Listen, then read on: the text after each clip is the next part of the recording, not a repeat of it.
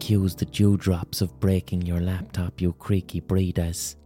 Welcome to the Blind Boy Podcast. I hope you've been having a charming week. I almost got knocked off my bicycle last week by Ed Sheeran. That sounds like something I'd say at the start of a podcast or some type of introduction to a poem, where I read a poem that Ed Sheeran sent me about knocking me off my bicycle.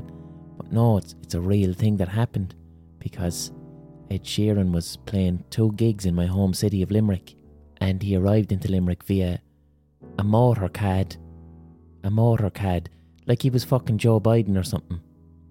Ed Sheeran walking around Limerick like he's Joe Biden in a motorcad with all Garda motorcycles in front of his car. Now, I've nothing against Ed Sheeran, I don't keep abreast of Ed Sheeran news.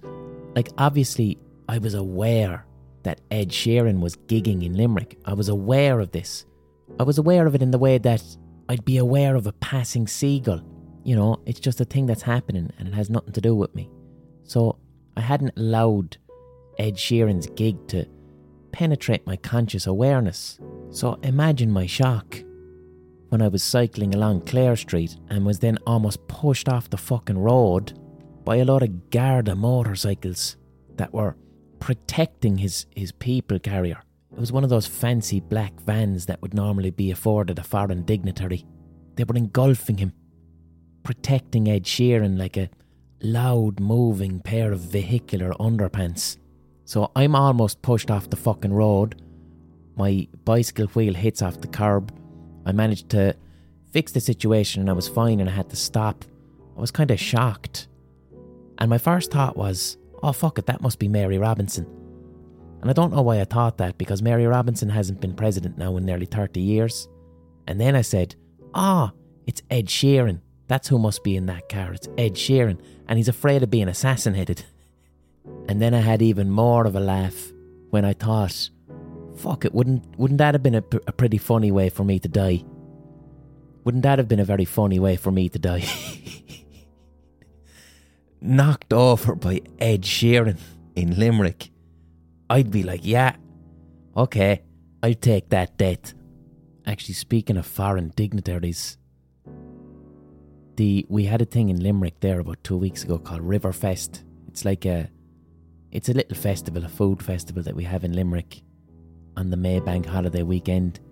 And there's these statues of 2 horses that are outside. There's a museum in Limerick called the Hunt Museum, and they have these 2 large horse statues outside, and the statues are called the Horse Outside statues. They're 2 horses and they're the horse outside the museum. And they were created by school kids in Limerick as an art project in like 2012, I think. So the school kids created them, these big giant ceramic horses with beautiful artwork and designs on them. And the kids created the artwork because they were fans of The Horse Outside, the Rubber Bandits song. But on the arses of these horses are my handprints in paint. So when they unveiled these statues, because it was called The Horse Outside, they said to me and Mr. Crone, will you come along and formally unveil these statues and also put your hands in paint and put your handprints on these ceramic horses' arses? So I said, yeah. So last week at Riverfest, I think the ambassador for Denmark, I think it was a Nordic country, I can't remember the exact country, but I'm pretty sure it was the ambassador for Denmark visited Limerick to see Riverfest. And when the ambassador visited, I guess Limerick were like, fuck it, what do we do with ambassadors when they visit? It hasn't happened before, what are we supposed to do? So they took the fucking ambassador of Denmark up to the horse statues and got her to place her hand on my handprint, and then they took a photograph of it. So I hope that becomes the new tradition. Like if the Prince of Monaco visits, there's a fella who wears a bag in his head from Limerick, and his handprint is on the back of this ceramic horse's arse. And now you have to place your hand on this handprint and say a prayer to Saint Munchin. Actually, I was almost killed by Ed Sheeran, nearly in front of those statues, like on the same road. I'd have been killed by Ed Sheeran in front of my own commemorative horse statues. that would be a great death. That death would almost top the death of Antoni Gaudi, who's one of my favourite deaths. He's an architect from Barcelona, and he was killed by a tram when he was admiring one of his own buildings. Which I always think is a wonderful death. Actually, no, the best death is... There was a lawmaker in ancient Greece called Draco. It's where we get the term draconian. And Draco gave some speech, and people liked the speech so much that they started throwing their jackets at him, because that's what they did in ancient Greece. If you liked a speech, you threw your jacket at the person giving the speech. Like, instead of retweeting someone, you fuck a denim jacket at their head. But they liked his speech so much that he ended up drowning in jackets and dying. Or Jack Daniels. Jack Daniels, who invented the whiskey Jack Daniels. He had a safe in his office, a big huge metal safe that contained all of his money. But he kept forgetting the combination of the safe. So one morning he got so angry, he kicked the safe so hard he died. And then there was this other fella, I can't remember his name, I think he was an Australian TV presenter. But he sat on his own balls. He sat down on his own balls and died from the shock.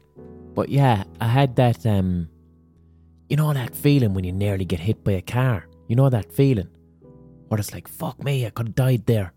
You pause, you compose yourself, and you start making little promises to yourself about how you're going to be more safer on the road. Because when you're cycling, like, you have to be extra careful when you're cycling. And Limerick is getting better with cycle paths, but there's a lot of places where you have to cycle on the public road, and that can be dangerous. And when you're cycling, your best friend is your ears, really, because with a bicycle you really have to be aware of the sounds of traffic around you, because you can't check your mirror like you can with a car. And this is why, like, I never have my earphones in when I'm on a bicycle. I always use my ears so that I can hear everything around me when I'm cycling on a road in particular. And I was thinking to myself, fuck it, what could I have done differently? What went wrong there? That I almost got hit by a car, that I was pushed off the road. What went wrong? What could I have done better? And really it was my fault, because Ed Sheeran's motorcad was coming from behind me. And with all due respect, he had like 4 Garda motorcycles around him, and they had their sirens on. So I had a fair warning. I should have been listening to go, there's 4 fucking sirens behind you, buddy. Move out of the way. But I didn't, because my mind was heavily distracted. And I had to think to myself, what were you thinking about? What were you thinking about so much that you couldn't hear Ed Sheeran and his incredibly loud Garda escort coming up behind you? Well, earlier that day, my brother had to buy himself a suit in order to go to a wedding, and it became very dramatised, and I got quite involved in it unnecessarily. So my brother had to buy a suit for the wedding, which meant he was coming into the city centre to purchase the suit. And while he was in the city centre, he decided he'd visit me inside my office. Now, he was going to an outlet store to buy this suit. So they're good suits, but it's an outlet store, so something is off. There's something off. The suits could be old, the suits could be damaged, they might just be out of fashion. But before he went to purchase his suit, he parked his car. But while at the car park, he found €50 on the ground. So he was like, fuck it, €50. I'm going to use this €50 to put a deposit on a new suit in the outlet store. So he did. So then I met him for coffee, and he was telling me all about the wonderful suit that he picked out. And he put down a deposit for this suit, and he's going to go in and buy it next week, and he's so happy with this suit. It was a Hugo Boss suit, an incredibly discounted Hugo Boss suit, but a Hugo Boss suit. And then I told him about how Hugo Boss suits were actually designed for the Nazis, and he was telling me about the €50 that he found. And then I said to him, you found this €50 on the ground, but did you ask anybody in the car park if they dropped it? Maybe that €50 was incredibly important to someone, and they could have been in your immediate vicinity and you could have found them. So I said this to him, and then he started feeling guilty. So he left the coffee and went back to the shop where he'd put a deposit on the suit. Then he asked for the €50 back, took it and went to the car park to try and find the owner of the €50. But enough time had passed that this was a fruitless endeavour. There was no way to find whoever owned this €50. He even went to the security guard in the car park and said, I found €50, but the security guard said, there's fuck all we can do. It's not in a wallet, there's no ID, it's just €50. If you give that to me, anyone could collect it. If you want my advice, just take the €50. There's nothing you can do. So my brother's conscience was clear and he went back to the suit shop and said, look, it's grand, I'm ready to put the €50 back on that suit. And then the shop said, we sold the suit, it doesn't exist anymore. It's gone. And then he was like, but I put a deposit on the suit, you can't sell the fucking suit, I put a deposit on it. And then they were like, you did put a deposit on it, but then you took the actual €50 back and took it back to the car park, so you didn't have a deposit on it. So he was like, oh fuck's sake, I really like that suit. So then they're like, we have another suit that's similar but it's not as good. He was disappointed. He really had gotten lucky with the Hugo Boss suit. There's not a lot of Hugo Boss suits in an outlet store. He'd gotten lucky and all it took was 20 minutes to go to the car park and someone else had spotted it and bought it. He took the other suit, the inferior suit that he didn't want, but he took it and he said, fuck it, I'm not putting a deposit on it, I'm just going to buy it today because this was too stressful. Now you might be wondering, why do I know this information? Because I left my brother at coffee and said, you should go back to the car park with that €50. So why do I know this new information? I'll tell you why. I get a knock at my office door. I open the office and it's my brother and he's holding a suit. So I said, oh, you got the suit, well done. And he goes, no, I had to get a different suit. The Hugo Boss suit is gone. This is a new suit. Then he says nothing, holds the pants into the air like it's the skull of an animal he just beheaded and says, sniff that, sniff the crotch, sniff it. Tell me I'm not going mad, sniff that. Now, I knew immediately what was happening. I didn't even have to say anything, I knew what was happening. So I took a sniff of the crotch of this suit pants.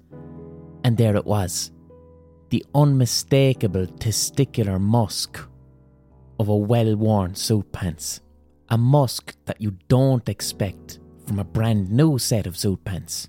He'd been sold a suit that another man wore for a wedding length of time. Now, to fully understand the gravity of this, there's a very specific reason that as soon as my brother bought this pants and sniffed it and got a suspicion, there's a very specific reason that he came to me for a second opinion on the odour of the trouser crotch. So I grew up in a house with a lot of older brothers. I had 4 older brothers and they were a lot older than me. So when I was like 4 or 5 years of age, every one of my brothers were in their 20s. So there was a lot of Debs, there was a lot of weddings, there was a lot of graduations. In my house as a child, there was a lot of situations where my older brothers needed to rent out suits or tuxedos. It was a large part of my childhood compared to other children, coupled with the fact that my dad was very passionate about this specific issue. He was quite an eccentric man, but he was very particularly serious when it came to the issue of a rented tuxedo or a rented suit smelling like someone else's sweat, smelling like the sweat of a strange man. And he had 2 theories about this, which he took very seriously. One of them I completely agree with. The other one I think is a bit too far-fetched. So the first theory he had was, when you rent a suit and it hasn't been properly dry cleaned, and there's even the tiniest hint of someone else's sweat on that suit, it must go back. There is no acceptable level of another person's sweat on a rented suit. And his theory was, and this is the one I agree with, and if you've ever rented out a suit or a tuxedo that kind of smelt like someone else's sweat, you'll know this to be true. So my dad's theory was, you get the suit, you rent it out, you sniff it, you sniff the underarm, you sniff the crotch, and you go, it's grand. Yeah, there's a little bit of a hum. There's a small bit of a hum of someone else's armpit. A little bit, but it's fine. No one will notice. But my dad's theory was that No one notices when the suit is on the rack, but as soon as you put on that suit, and then you go to the wedding, or you go to the Debs, and then you have a couple of pints, and then you start dancing, what happens is that the moisture and warmth of your own body awakens the sweat of the other person that's in the suit. And now you've got a real problem on your hands. Now you start to really stink. The smell blooms as such. The smell was dormant and now you've awakened it with your own body heat. And it doesn't matter how much you've washed yourself. It doesn't matter how much deodorant you've worn. It's not your sweat. It's someone else's. And now you've awoken it. And that's true. If you've ever rented out a tuxedo or a suit and it started to smell like the sweat of the previous owner, you know that bit is true. Your own body heat makes it bloom and then you really, really regret having done it. So my dad was right there. There's no acceptable amount of another person's sweat to have in a rented suit. Send it back and demand a freshly dry cleaned one. Now, that's not the reason my dad took this so seriously, because here's the second part of his theory, and this is the bit I don't agree with. This is the bit that I think is a bit too far. I think he was watching nature documentaries, David Attenborough shit about lions and how animals use smells. But my dad's theory went that, so if you arrive at a wedding and the suit begins to smell like the sweat of another man, if that man was a bit of a prick, we'll say, if he was an aggressive man, and now you're smelling like his sweat, other people will act aggressive towards you. Or worse, the smell of the other man's sweat can rise up into your own nose and cause you to take on elements of his personality and become aggressive. Or not even aggressive, just a little bit rude, or other people might start being rude to you. And he was basing it on, like, I think the theory of pheromones. You know, it's a real animal kingdom thing. And he was claiming basically that when a human meets another human, that we unconsciously take in information about that person using our noses. That a person's odour and sweat can communicate signals about that person's mental state or disposition or personality. And if you said that's bullshit, that's a bit far-fetched, he used to claim that when he was in his 20s, he went for a job interview and rented out a suit. And when he went to the interview, the suit started to smell like the sweat of whoever wore it before. And he claims he didn't get a job because the interviewers smelt the other person's sweat. And the other person didn't deserve the job, but he did. So this meant that when I was a little child, suit sniffing or tuxedo sniffing was a pretty big deal. So whenever one of my brothers would come back from the suit shop with a tux or whatever, they'd come back in and then my dad would get dead serious. And when my dad got serious, he used to put on like kind of an English accent. He used to put on like a stage Shakespearean accent. And he'd tap on the table and he'd say, "Give me the suit." And he wouldn't say smell the crotch. He'd say, "Did you inspect the undercarriage? Did you inspect the undercarriage of those trousers?" His accent would become not stage English. It was the opera singer John McCormack, how he sang. My dad would talk that way when he was referring to the smell of a trouser's crotch. And when he would sniff the underarm or the crotch, he would sniff in a kind of a performative way that communicated a level of expertise and experience. So he'd go like...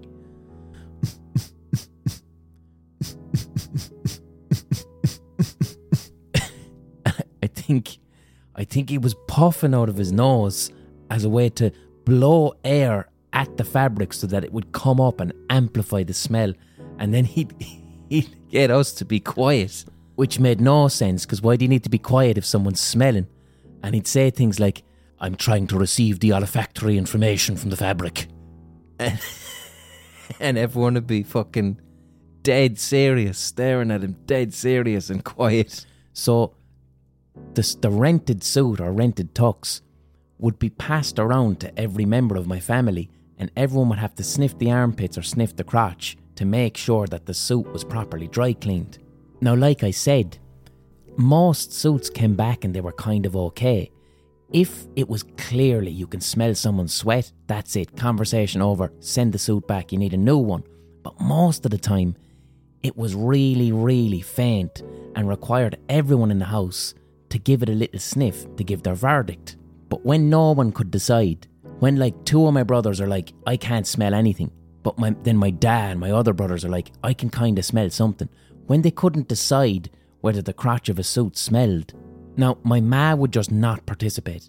She just was like, fuck this, you're all mad, I am not smelling that fucking suit. I'll wash it. I'll wash the fucking suit, just stop talking about it. And then my dad be like, get the child. Wake up the child, bring down the child. And I'd be like 3 or 4, asleep in bed, and I'd be woken up and brought into the living room. And now all of a sudden, I'm fucking half asleep, sniffing the crotch of a pair of pants and sniffing the fucking underarm of the suit jacket. Now, it's worth pointing out, no one was wearing the clothes. I wasn't being called down as a child to fucking sniff people's crotches. The suit was separate from the human that was wearing it. And the reason that I was chosen to be the one to give the final decision on whether there was a tiniest hint of sweat in a suit was because A, I was the youngest, like I was a child, so technically I should have the best sense of smell.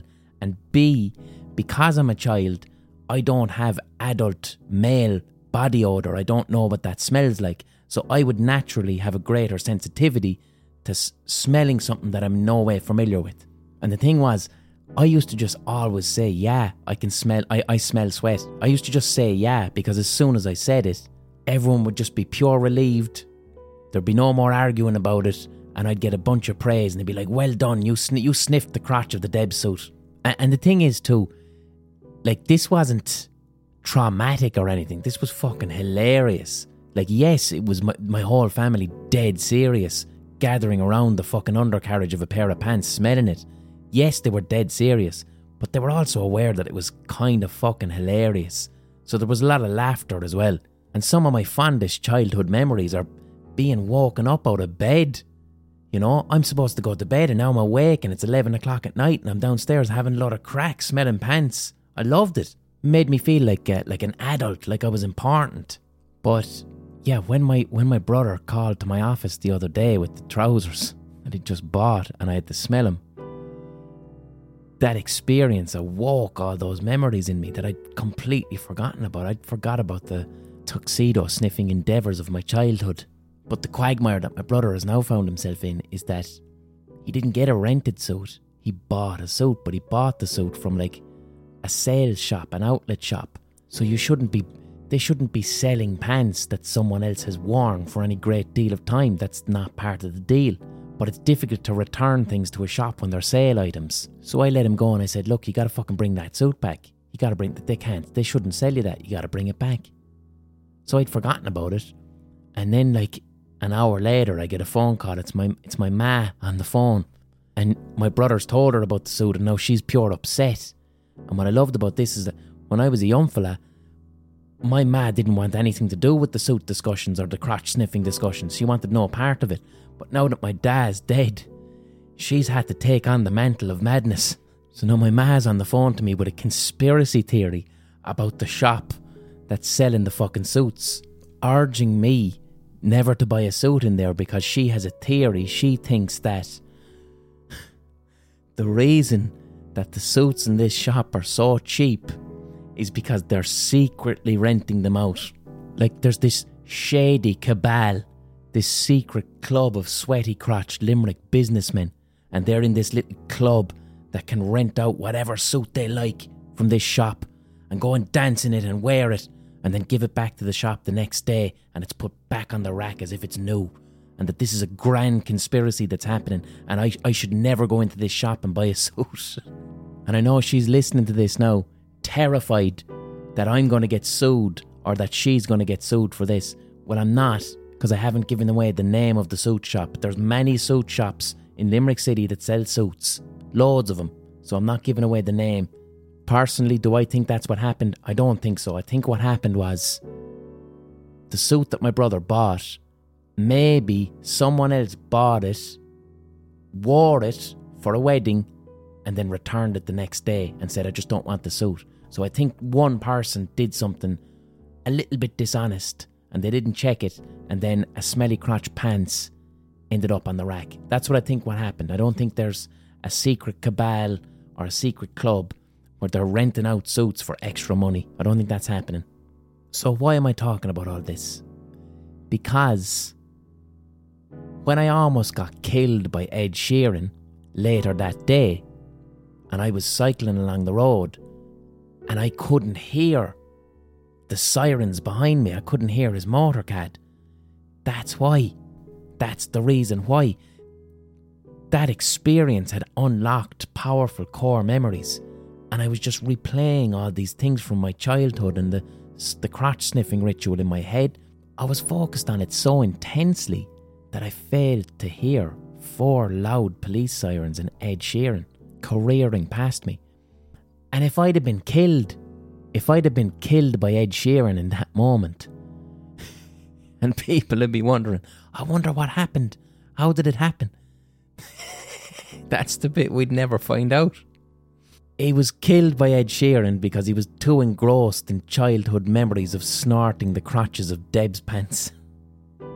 I think it's time now for the ocarina pause. I didn't think that story was a 26-minute story, but here we are.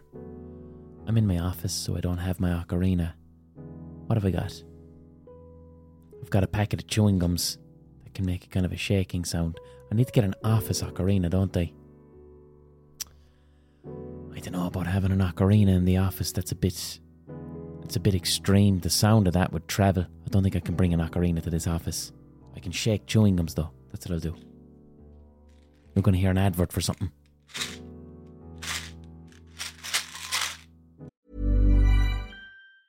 Ever catch yourself eating the same flavorless dinner 3 days in a row?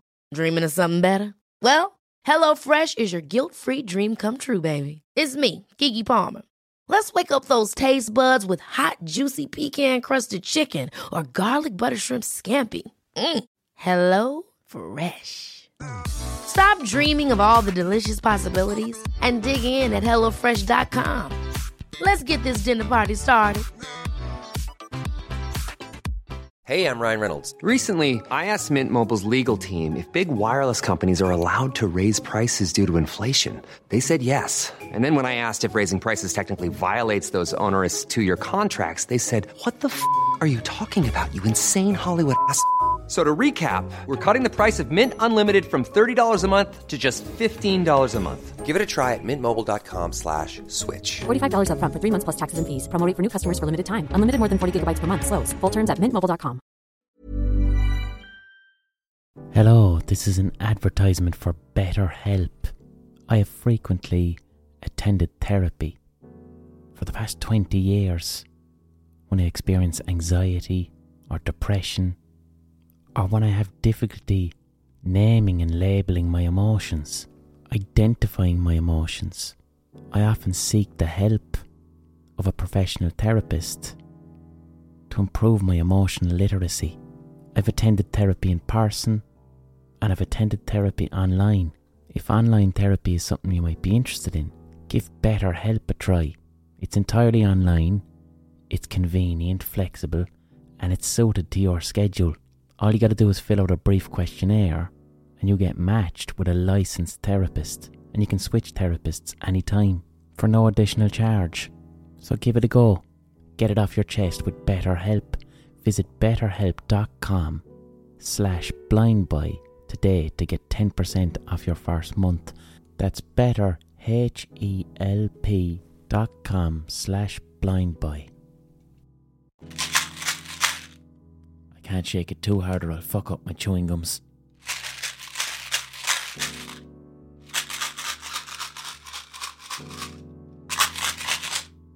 That was the chewing gum pause.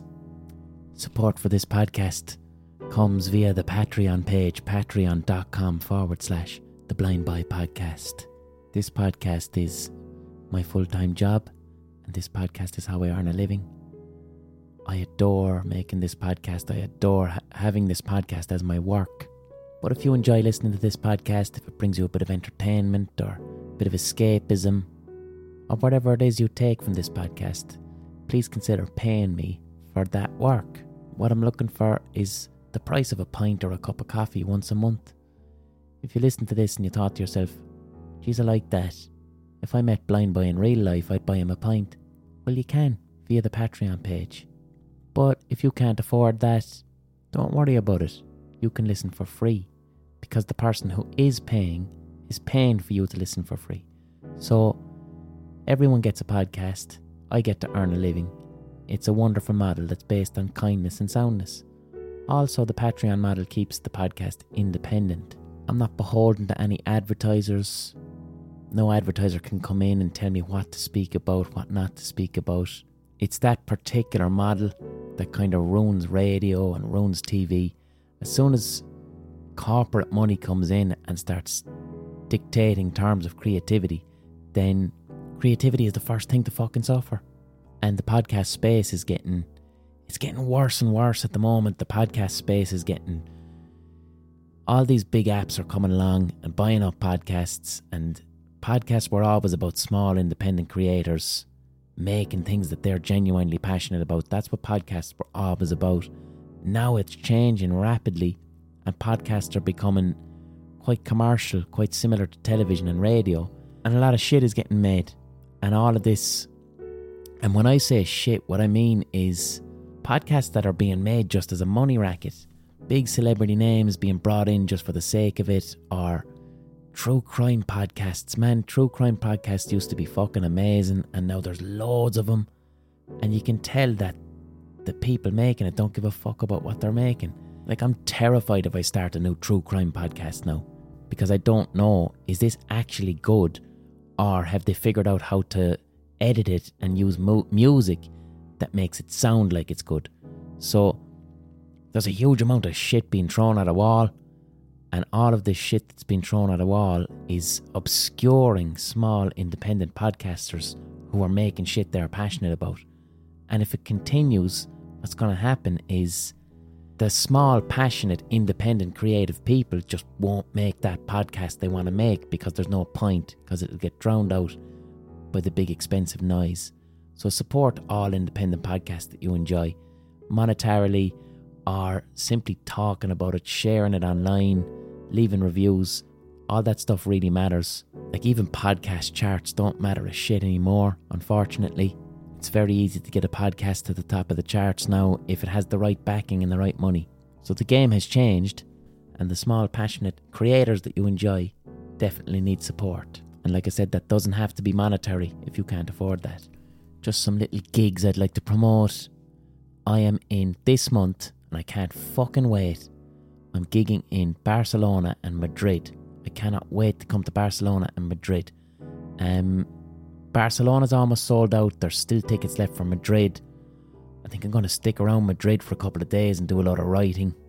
In June then I'm gigging in Brussels. I did not know I had so many listeners in Brussels, but there's a few tickets left for that gig in Brussels in June. And then I've got my tour of England, Scotland and Wales. I think we're making Manchester a bigger venue, because Manchester's sold out, I think. And also, just a little thing regarding my London gig. If you bought tickets for the cancelled London gig in 2020, you are allowed to come along to the Troxy London gig in June. Your tickets are still valid, and check your emails from an email from Ticketmaster. So what I'd like to speak about on the second part of this podcast today, this podcast isn't exclusively about crotch sniffing and dodging Ed Sheeran. I want to speak about creativity, because a lot of you asked me. I did 2 podcasts in the past 3 months. The first podcast I did is I interviewed an expert in creativity called Anna Abramson, and we spoke about creativity. And then I recently spoke to the rugby player Keith Earls about the similarities between being an artist and being a sports player. And in both of those podcasts I mentioned techniques that I use as a professional artist to be more creative. And I want to speak on this for everybody, not just for people who are artists or people who consider themselves to be creative. Creativity is for everybody. Creativity is a part of being human. If you don't consider yourself to be creative, I would challenge that assumption. I think what happened is, at some point in your early life, you just decided, I'm not creative. You might have seen another kid in your class who was really good at drawing or really good at music, or a teacher told you weren't creative. But at a young age, we kind of split off into different camps of that person's creative and I'm not. I don't believe that if you daydream, you're creative. Daydreaming is creativity. Anytime you use your imagination, and doing this makes you feel happy and calm and in another world, you're being creative. Even if you're like imagining a holiday that you're going to go on in 2 months and you're thinking about what it's going to look like on the beach and you're thinking about the sunset or the clothes you're going to wear or the food you're going to order and you're imagining and daydreaming about a potential future, and this experience feels very happy and you lose a sense of time and place when you're doing it and it's a restorative experience, that's creativity. You're imagining and writing a little story in your head, and that little story is how your holiday is going to go. Or if you're thinking about a coffee you're going to have with your friend next week and the things you're going to talk about, and imagining this scenario in your head, predicting the future in a pleasurable way, that's creativity. You've just written a little story. But we tend not to call that creativity in society. We don't call that creativity because under capitalism, I suppose, we've confined creativity into, can you turn that daydream into a product that other people can consume for money or simply enjoy? And that is creativity. That's creating art. That's the creativity that I'm interested in. But really what that is it's using creativity in combination with a talent. Now, not everybody has an artistic talent, and that's okay. But everybody has the capacity for imagination and creativity. Even that story I told at the start of the podcast about sniffing the trousers. You listened to that, and if you enjoyed that, it meant you had to be creative to enjoy it. Because I gave you a bunch of words, and I used tools and talents of storytelling to make it a little bit easier. But if you visualise that story in your head, if you lost a sense of time and space and found yourself in this lovely, calm world of imagination, then you just used creativity to listen to a story that I told you. Now society will say, no, I'm the storyteller, so I just told the story, so that's only my creativity on display. That's not the case. To listen to a story requires creativity and imagination. That's participatory creativity. To listen to a story or to read a story, and then for you to visualise that stuff enough in your head that you really feel it and you kind of leave the universe for a little bit, that's you using your imagination and being creative. And really what creativity is it's playing, it's playfulness. Like, because I'm a professional artist, whether it be with music or with writing or whatever, I have all these skills that I've acquired, such as being able to play certain music instruments or learning how to write or how to paint. These are all skills that I've acquired, and I also have talents in these areas. They're worth fuck all to me if I'm not using them while in a state of play. And as adults, we don't have many playful spaces in the adult world. Adults don't really play. Playing as an adult is seen as shameful and embarrassing. And the space that we do have, which is playful as an adult, usually involves alcohol or drugs of some description. Like going out to a pub or a nightclub and dancing and roaring and shouting and acting the bollocks and being silly. These are all things that we do when we go to the nightclub or go to the pub, and we think, oh, it's the drink that was fun, or it's the drugs that are fun. These are the things that are fun. And it's like, not really. It's that the drink and the drugs removed your sense of inhibition and also created a space where play is allowed to happen. Substances sometimes give us kind of social permission to be silly and playful, because if you behave that way when you're sober, it can be seen as, we call it immature or we call it eccentric. So I want to outline my process for being creative, but not necessarily directed at artists, directed at fucking everybody. Because when you're being creative, what you're doing there is you're engaging with your inner child, the part of you that used to daydream loads, or the part of you that used to just play with Lego for the fuck of it, or the part of you that used to have an imaginary friend, or the part of you that used to get 2 fucking dolls or 2 action figures and make them have a big long conversation with each other and act out all these scenarios. We should be doing that as adults. Now you could make the argument, what about video games? Certain video games can be quite creative, like SimCity or fucking Minecraft. But a lot of video games, playing them isn't a creative activity. It's not very participatory. It's more a relaxing, passive activity, but you're not actively using your own imagination. Someone else is doing it for you. What I'm talking about is making space in our day or our week where we engage in imagination for like an hour. And most importantly, there's no right or wrong. There's not really a goal or an end product. It's using our imagination because it feels good. And also, it's a playfulness that's driven by curiosity. So what I'd like to do this week is help you find a space for creativity using techniques that I use as someone who has to be creative professionally.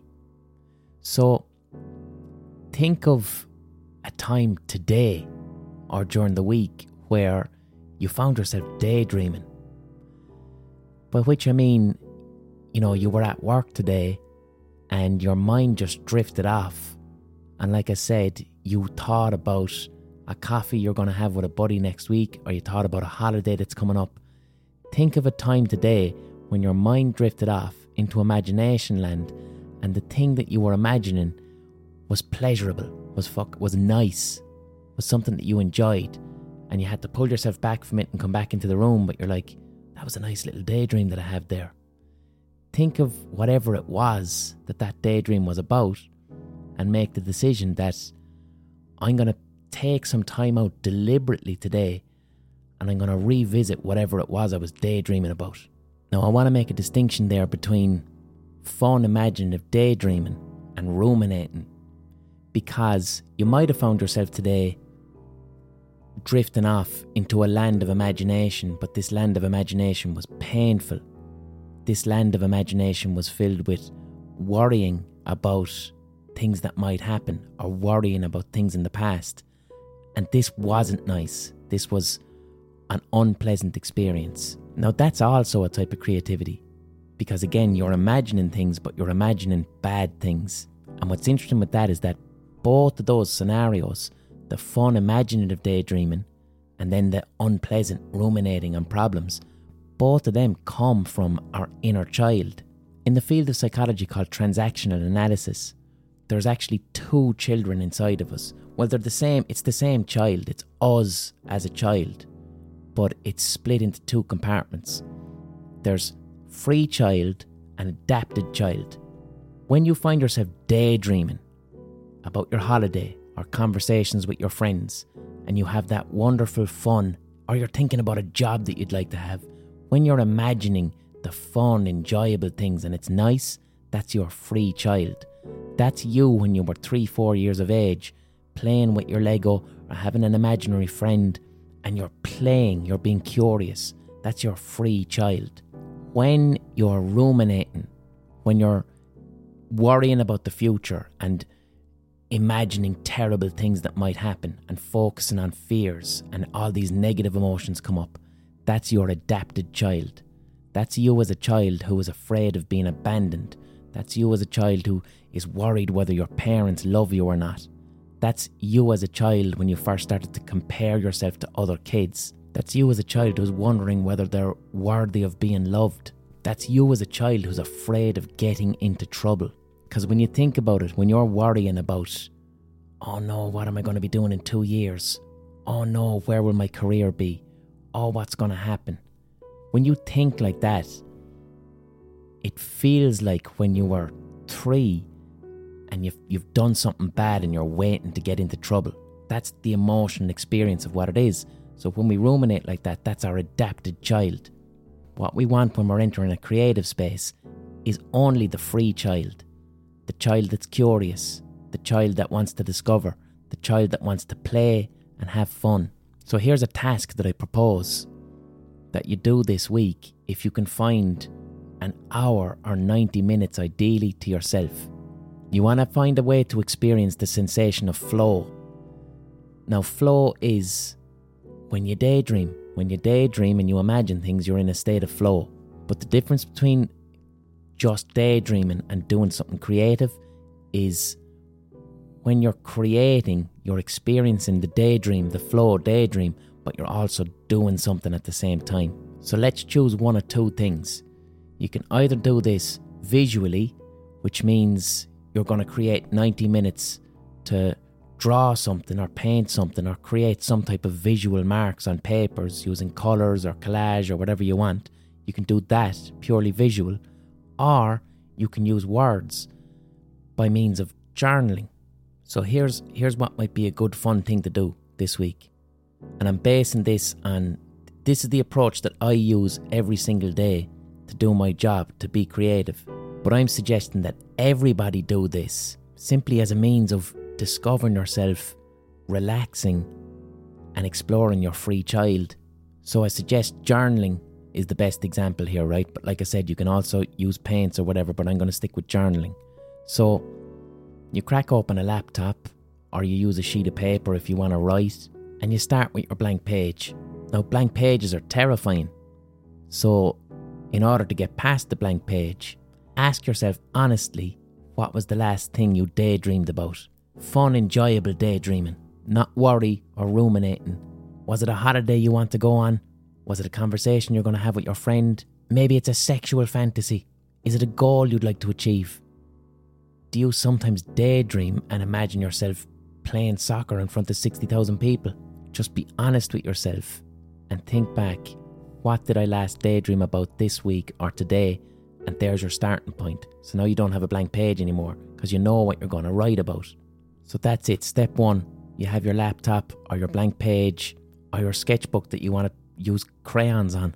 Now what you got to do is you got to find space. And by space I mean you need to find somewhere where there's no interruptions. Like I use cafes for this. A cafe is a place where I don't get any interruptions.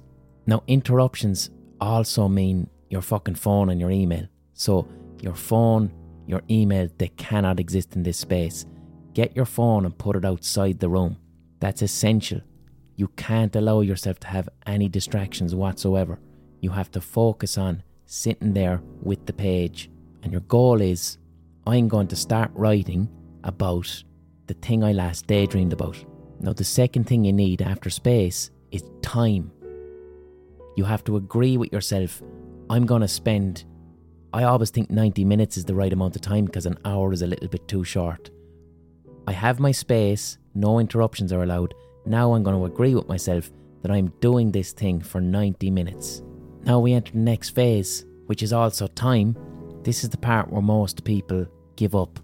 This is where our adapted child will show up. This is the scary bit. You've just agreed on space, now you've agreed on time, and now you're going, fuck, what now?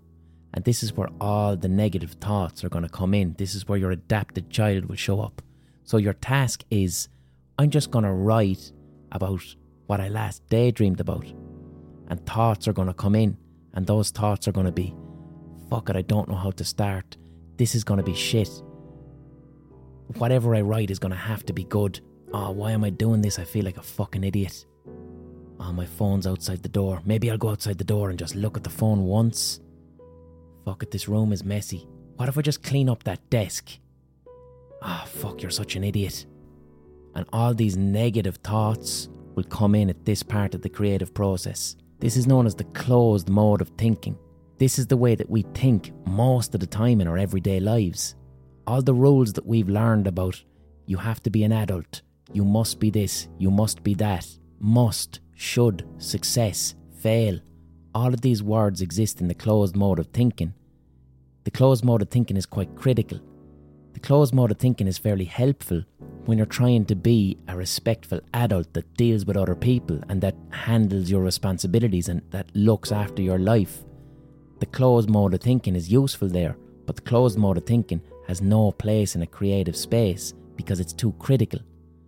So what you're trying to get towards is what's known as the open mode of thinking. Now your brain does not want you to get to the open mode of thinking. The open mode of thinking is your free child. That's the curiosity, that's the playfulness, that's the daydreaming, that's the fun. Your brain doesn't want you to get there because society has conditioned us to believe that that's bad. And in a way, if you're in the open mode of thinking all the time in your daily life, it's not very helpful.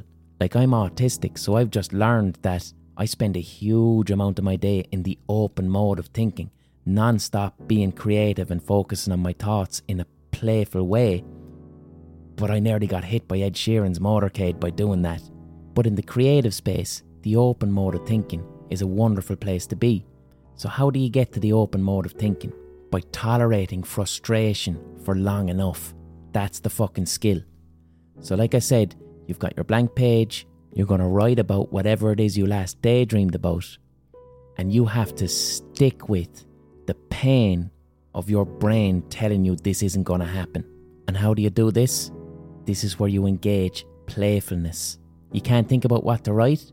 Well, just simply start writing about the inside of your mouth, or write about your holiday in Corfu next month. But instead of flying over on a plane, you're inside in the belly of a giant rabbit, and you're going to hop to Corfu inside a giant rabbit. Instead of thinking, that's ridiculous, that's bad, you ask yourself, what if? You last daydreamed about meeting your friend for coffee next week. What if you wrote about meeting your friend for coffee, but you arrive in a Slipknot t-shirt, and you're trying to convince them, utterly convince them, that your new boyfriend is Timothée Chalamet, and just start writing. And you're not looking for good, you're not looking for believable, you're looking for what if. Most importantly, there's no fucking rules. There's no criticality. There's no such thing as good or bad. You are simply writing for the sake of writing. Just like when you were a kid and you were doing Lego for the sake of Lego. What if every time your friend opens their mouth you can see into China? What if when you meet your friend for coffee next week, what if when you meet your friend, they tell you that your entire friendship up until this point has just been a bet that they've been having with your other friends? What if when you meet your friend, you mention 9/11 and they've never heard of it? 9/11 is just a thing that happened in your mind. What if when you meet your friend, they put their arms into the air to stretch and you notice that in their armpits are two arseholes? What if when you meet your friend, you're wearing a type of condom on your tongue that stops you from insulting them? If when you write like that and you present yourself with all these what ifs and there's no rules, and also this is the other part of the creative process. Every single suggestion I made there was humorous and funny and ridiculous and absurd and silly, because humour takes us out of the closed way of thinking. That part of us, that the adapted child that's self-critical, worried, concerned about whether what you write is going to be good or bad, humour gets us out of all of that. So write about or create a painting, whatever the fuck it is. You're not looking for good or bad. You're looking for ridiculous, silly, absurd, fun. And before you know it, you've entered the state of flow. You're daydreaming, you're imagining, but you're doing something with your hands and it's really fun. And your aim is to stick with that until you reach your 90 minutes, the agreed time. And then you're finished, you're done, the time is up. And what have you got? You might have a piece of writing that makes you go, wow, fuck me, this is actually amazing, I didn't know I could do this. Or you might not. But what you will have is you probably spent a good 20 minutes there in a meditative state of flow. And that's what you're looking for. Not necessarily the end piece. If you got something out of it that's good, fucking brilliant, that's a happy bonus. But that's not what we're looking for with this process. What you're looking for is you just spent time in your day living in your free child in a way that adults aren't really supposed to do. And within that came quite a bit of healing, quite a bit of self-understanding, quite a large amount of happiness. What you would have gotten there is a feeling that you don't get a lot of opportunity for in your everyday life. Now for me it's different. I'm a professional artist, so I try and do that every day. And I want a hot take for this podcast, or I want a short story that I can get published. So that's different, that's my job. So if you are a creative person, you can take that exact technique that I used there and apply it to your job. But I don't want this for people that are professionally creative. I want this for fucking everybody to connect with their free child as a way to feel good, to heal, to understand themselves better, and most likely to find a talent in yourself that you didn't know you had. So that's what I wanted to talk about, because I was being asked a very simple process for how anybody can engage in a little bit of creativity.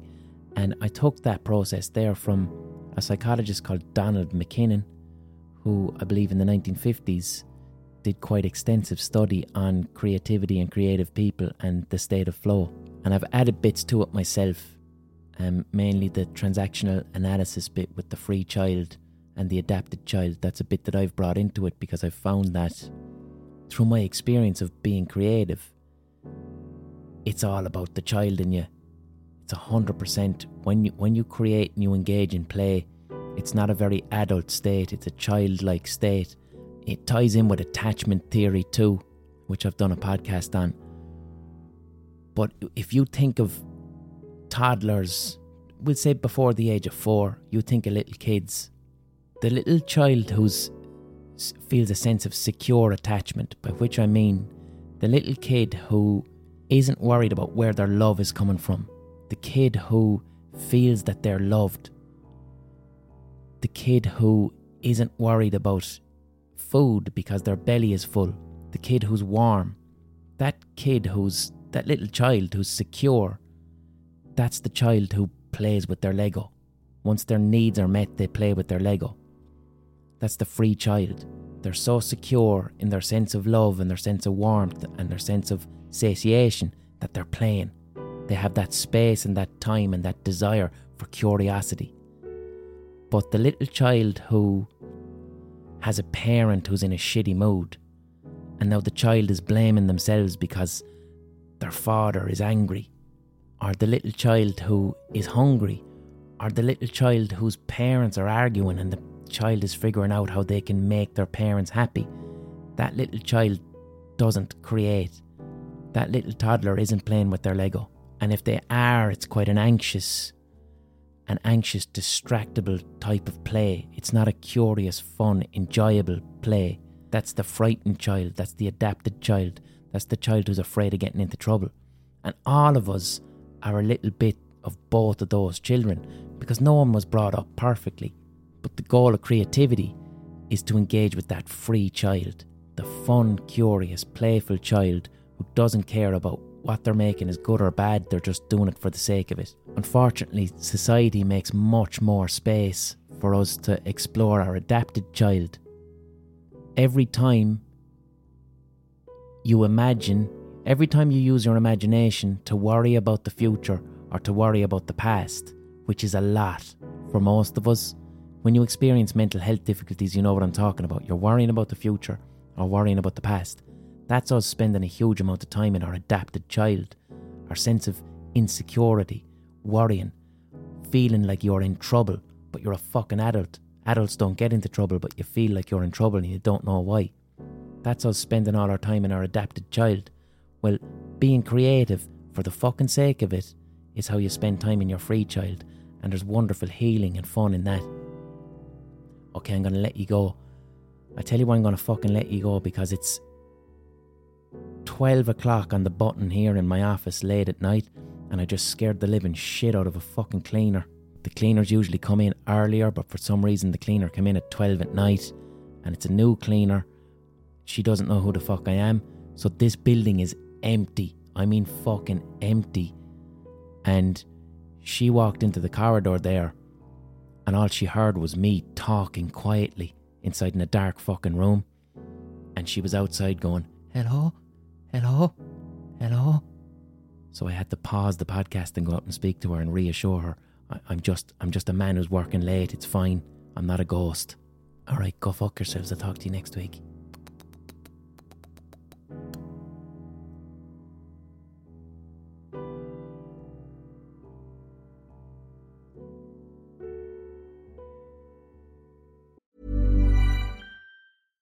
Hi, I'm Daniel, founder of Pretty Litter. Cats and cat owners deserve better than any old-fashioned litter. That's why I teamed up with scientists and veterinarians to create Pretty Litter. Its innovative crystal formula has superior odor control and weighs up to 80% less than clay litter. Pretty Litter even monitors health by changing colors to help detect early signs of potential illness. It's the world's smartest kitty litter. Go to prettylitter.com and use code ACAST for 20% off your first order and a free cat toy. Terms and conditions apply. See site for details.